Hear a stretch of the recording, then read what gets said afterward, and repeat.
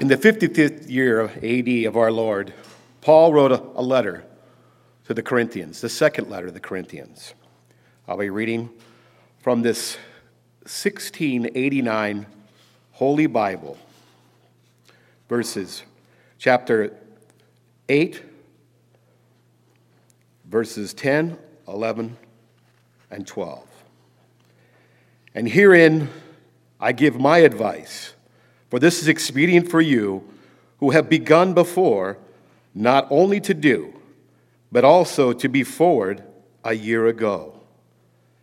Now, therefore, perform the doing of it, that is, there was a readiness of mind and will to do, that there may be a performance also of that which you have. For if there be a willing mind, it is accepted according to that a man hath, and not according to that he hath not. The Word of God, the same yesterday, it reads the same today and forever. Let us go to our Heavenly Father in prayer. Heavenly Father, God, Jehovah Almighty, creator of all heaven and earth and all that have breath. Father God, we lift up our petitions to you, our prayer lists of the sick and infirm. We thank you for the great reports and your providence that you've brought to us, Father God. Help us, Father God, to love you with all of our heart, with all of our mind, with all of our soul, with all of our strength, and to love our neighbors as we would love ourselves. Help us to love our enemies and love those that would spitefully persecute us, that we would be called the children of the living God. And whatsoever we don't know what to ask for, Lord God Almighty, let your Spirit make intercession for us. We pray that the one who gives the lesson today, our evangelist and elder, Ed Bush, have a steady recollection of the things that he's prepared for to edify the body of Christ with this day. In Jesus Christ's name we pray. Amen. Amen. Thank you, Brian. There's a part of me that believes we could just go home now, because that was a powerful prayer. Thank you so much for leading us in that prayer. Thank you, really. So this morning we're going to talk about this little topic in 2 Corinthians, excel in the grace of giving. I know you're excited to hear this sermon, aren't you? Amen. On Sunday, amen? So let me tell you a secret about this passage that oftentimes we don't remember, okay? Big secret. There were no church buildings and there were no church building mortgages to pay for in the first century. Can I get another amen? Yes. So this perception about giving is just a little bit different than what you might be thinking this sermon is about. Because I bet some of you, if you saw the announcements that Aaron and Alicia sent out, I'm getting old. Thank you very much, Vic. Yes, I am. The title of the sermon, Excel in the Grace of Giving, and some of you are thinking, here we go again. Preacher's asking for money. As a matter of fact, I am. But not in the way that you're thinking. Because I'm not asking you to consider how to increase your contribution to the church so that we can have more money on Sunday morning when we collect the offering. Now, if you want to do that, that's all well and good. But that's not the point of this lesson. Because that wasn't what Paul was talking about in 2 Corinthians. Not at all. Because if you know in the history of this passage, you'll know that Paul was encouraging this so that he could send the men around to gather the money to take it back to Jerusalem for what? To take care of the needs of the brothers and sisters who were in the city in Jerusalem. Because there was a hard time going on, and they needed some help. That's what this was all about. That's what this collection of the saints was all about. It wasn't about taking care of the church budget. It was about taking care of people. There's a story, I don't remember exactly when it was written, but somewhere in the middle of the 2nd century, there was a story, a recounting of one of the assemblies of the church. It's in the early church fathers' writings. You can find it. I'll get a reference for it later. I forgot to do that. But there's a story of how the church came together, and they took up the offering. And as they were concluding the service, And after the offering had been concluded, the one who was presiding over the offering, and the basket's in the back, that's okay. The one who was presiding over the offering, he said, "Now are there any who need assistance today?" And he dispersed the funds. Now, I got to be honest with you. In the world that we live in, most of us are too embarrassed to let anybody know what needs we have. We try to hide it. We don't want people to know the struggles that we're going through. We don't want them to know the challenges of life that we're going through. We don't want them to know all the stuff. And yet in the earliest days of the church, it was not uncommon for them to share the offering at the conclusion of the service. Now, there weren't any checks written out to the church. It was all cash. And the further along in our world and society we get, it may be more and more difficult to find cash. Even though we have new $100 bills, have you noticed the announcements? They're out there. They look different. Excel in the grace of giving. Let me tell you where this begins. It all begins with this thing called joy. Because Paul writes in this letter, he says, "Now, brothers, we want you to know about the grace that God has given the Macedonian churches. Out of the most severe trial, their overflowing joy and their extreme poverty welled up in rich generosity." You see, it begins with joy. I just got to be honest with you. Most people that I've ever known in the church, including myself, most of the time when we write the check for whatever we're paying into the church collection that day, we don't really think about that as being a joyous occasion. It's one of obligation. You get the difference? But Paul here is talking about this being something that is joyous.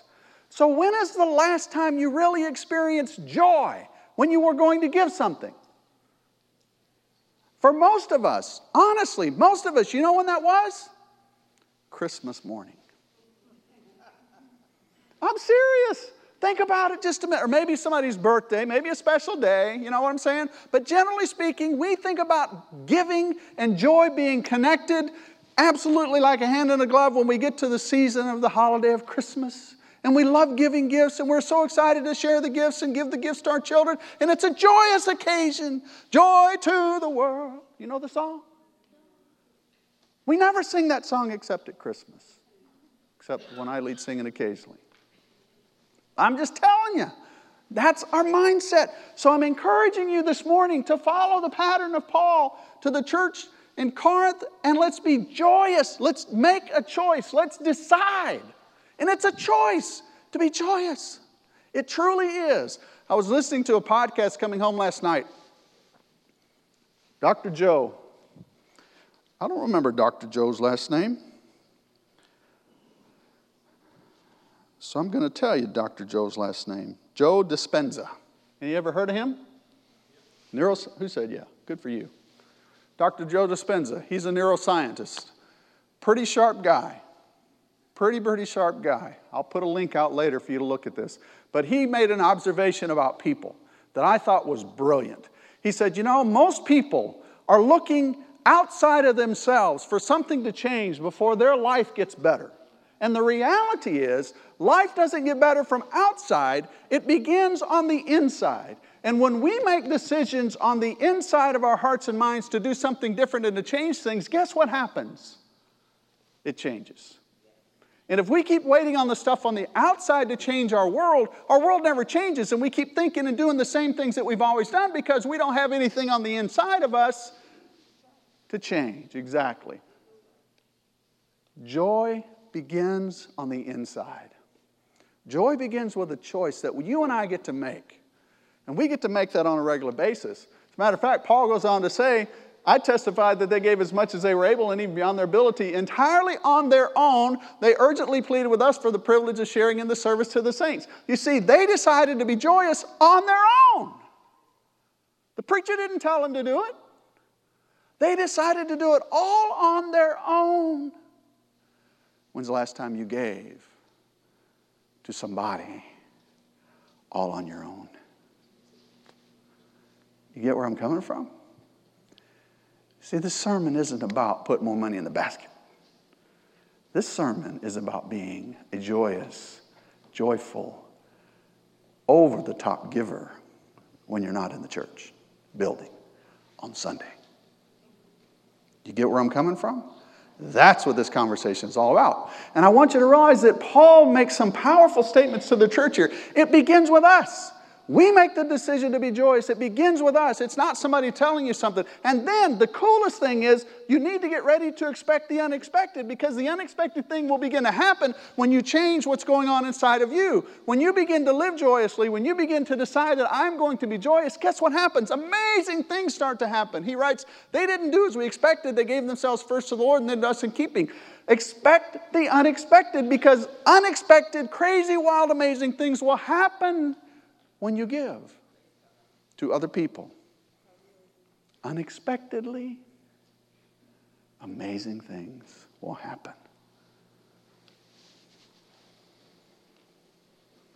God can do amazing things. If you'll come back next week, I'll tell you about the amazing things He can do. This week, I just want you to begin to think about, I need to start changing how I look at my life. I need to start changing my personal expectations. I need to start thinking about how to live a joyous life. I need to start realizing that there are people all around me who need me to help them, because that's what God has called us to do. So I believe with all of my heart that we never really fully live until we kind of empty ourselves of ourselves. And I think I could quote a scripture or two to support that. I think I could. So do your part to excel.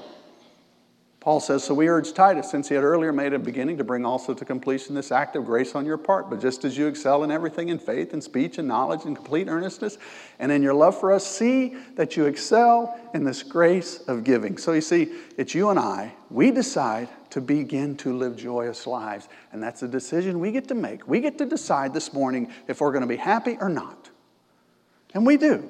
And that process is a process of thinking about things in your mind. And if you think about the horrible, no good, very bad things that are in your heart and mind, guess what you're going to be thinking about all day? Bad stuff. So you have to think about the good things. You have to begin to put the joy of the Lord in your heart. There's a song that goes something like this. I got the joy, joy, joy, joy down in my heart. You know that song? You know that song? I'm going to share a rendition of that in a few minutes with you that's a little different than what you learned in Vacation Bible School, but it's a powerful song we're going to share with you in just a few minutes. But you and I have a responsibility to excel in this grace of giving. Do you realize that God never halfway did anything? Do you realize that? He never halfway does anything. When He created the world, He made it all. And He made it right. He didn't halfway create the world. He didn't halfway do anything. God excelled in what He has done. Paul is encouraging us to excel in what we've done. And so this is a test. This is a test. I remember when I was a kid living in Pontiac, Michigan, there were only 4 channels on the TV. And every night, about 11 o'clock, the Star-Spangled Banner would play. Oh, say, can you see? And when it ended, the screen went to fuzz. Any of you old enough to remember that? I do. And then they started coming out with this is a test of the emergency broadcasting system. You guys remember that?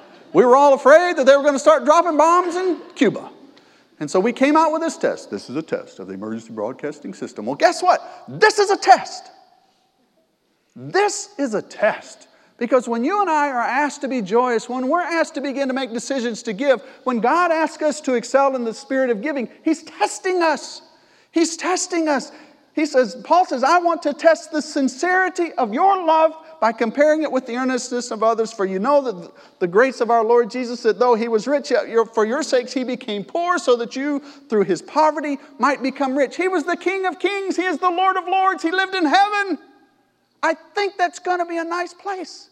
The streets are paved with gold. It's going to be pretty cool. He left that to come here. He was born in a manger. Do you know what they have in manger?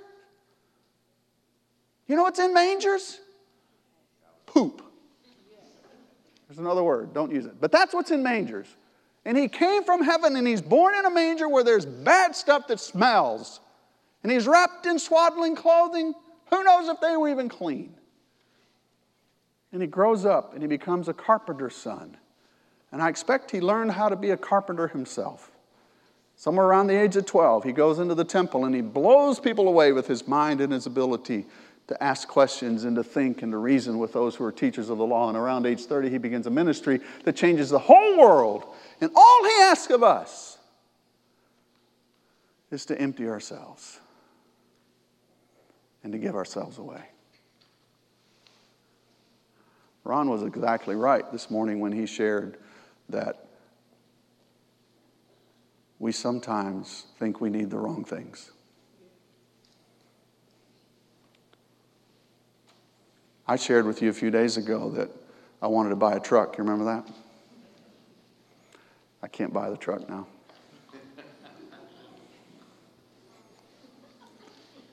I was in Phoenix this week, and my computer freaked out, died. I had to spend all my money for the truck on the computer. Now I'm typing my truck. I wouldn't say amen to that, but you can.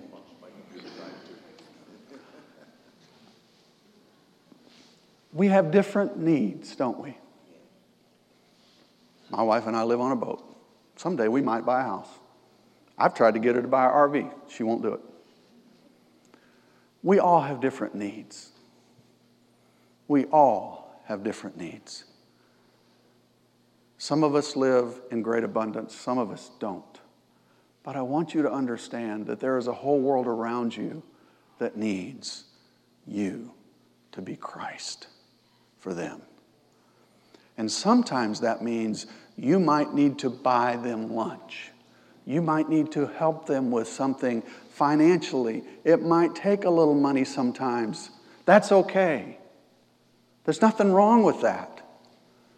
But God has called us to be a people who give. And until we're willing to give ourselves away, until we're willing to empty ourselves of who we are, we can never really experience the greatness of that joy.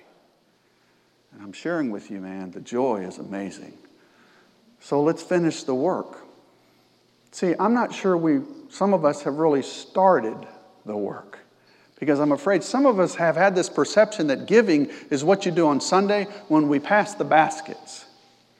And that isn't all there is to giving. That's not it at all. There is so much more. There's so many more opportunities. There's so many more people that need you in their lives. And sometimes it's just being there. It's not even money. It's just you giving your time. Just sitting there. It takes all of that. But God has asked us to give. He's asked us to choose joy. Remember that song? I got the joy, joy, joy, joy down in my heart. I'm going to play a song for you. But this one's going to be this one's going to be a little bit different. It's a little out of my comfort zone, and that's okay. It's going to be out of your comfort zone too, and that's okay. But I want you to hear the message of this song because it is over the top amazing. When the song is over, I'll come back up because I want to share a couple of thoughts with you. But I want to play this for you because it is powerful. And if you get this, you'll get the sermon. Good evening, ladies and gentlemen. Tonight's lead story once again is Megastorm Hercules. Yes, and though it seems to be settling over the entirety of the continental United States of America, there is some good news. It is the storm of the century. It has utterly paralyzed our nation.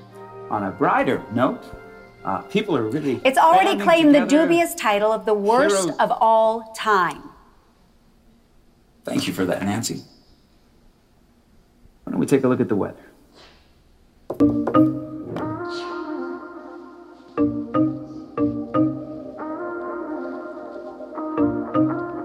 Lately I've been reeling, watching the nightly news. Don't seem to find the rhythm, just wanna sing the blues. Feels like a song that never stops.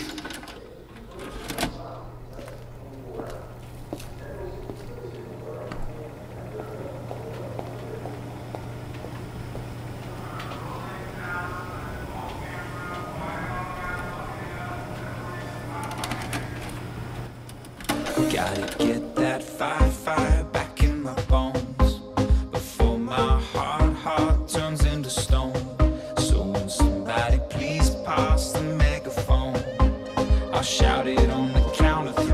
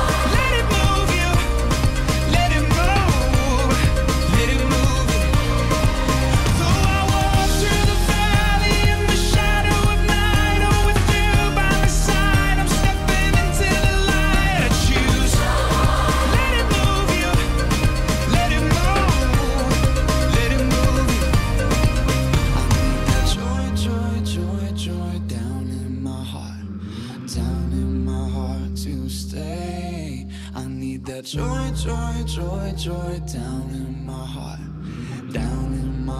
to stay.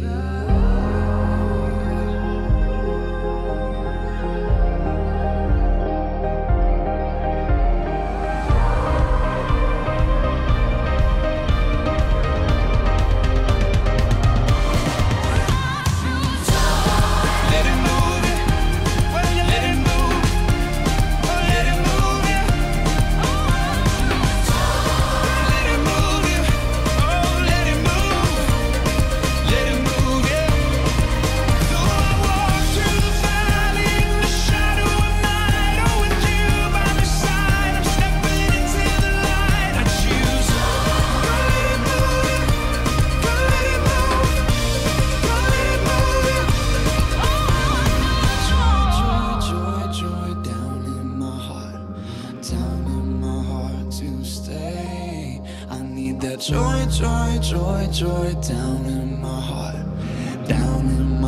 to stay.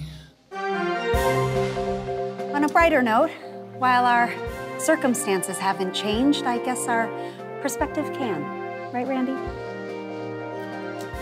Couldn't have said it better myself. This is Channel 13, Nancy and Randy. Good night. It's okay to clap to that song. You bet it is. Hey, listen, I want you to realize that joy is a choice. And you can choose joy, you can choose not to have joy. But the thing that I want us to try to avoid is having a heart of stone. Because too many times we go through life, we think, well, let's give a little bit to the church. Let's take a little bit more money to the church building. We'll give a little bit more in the offering. That's not what I'm talking about.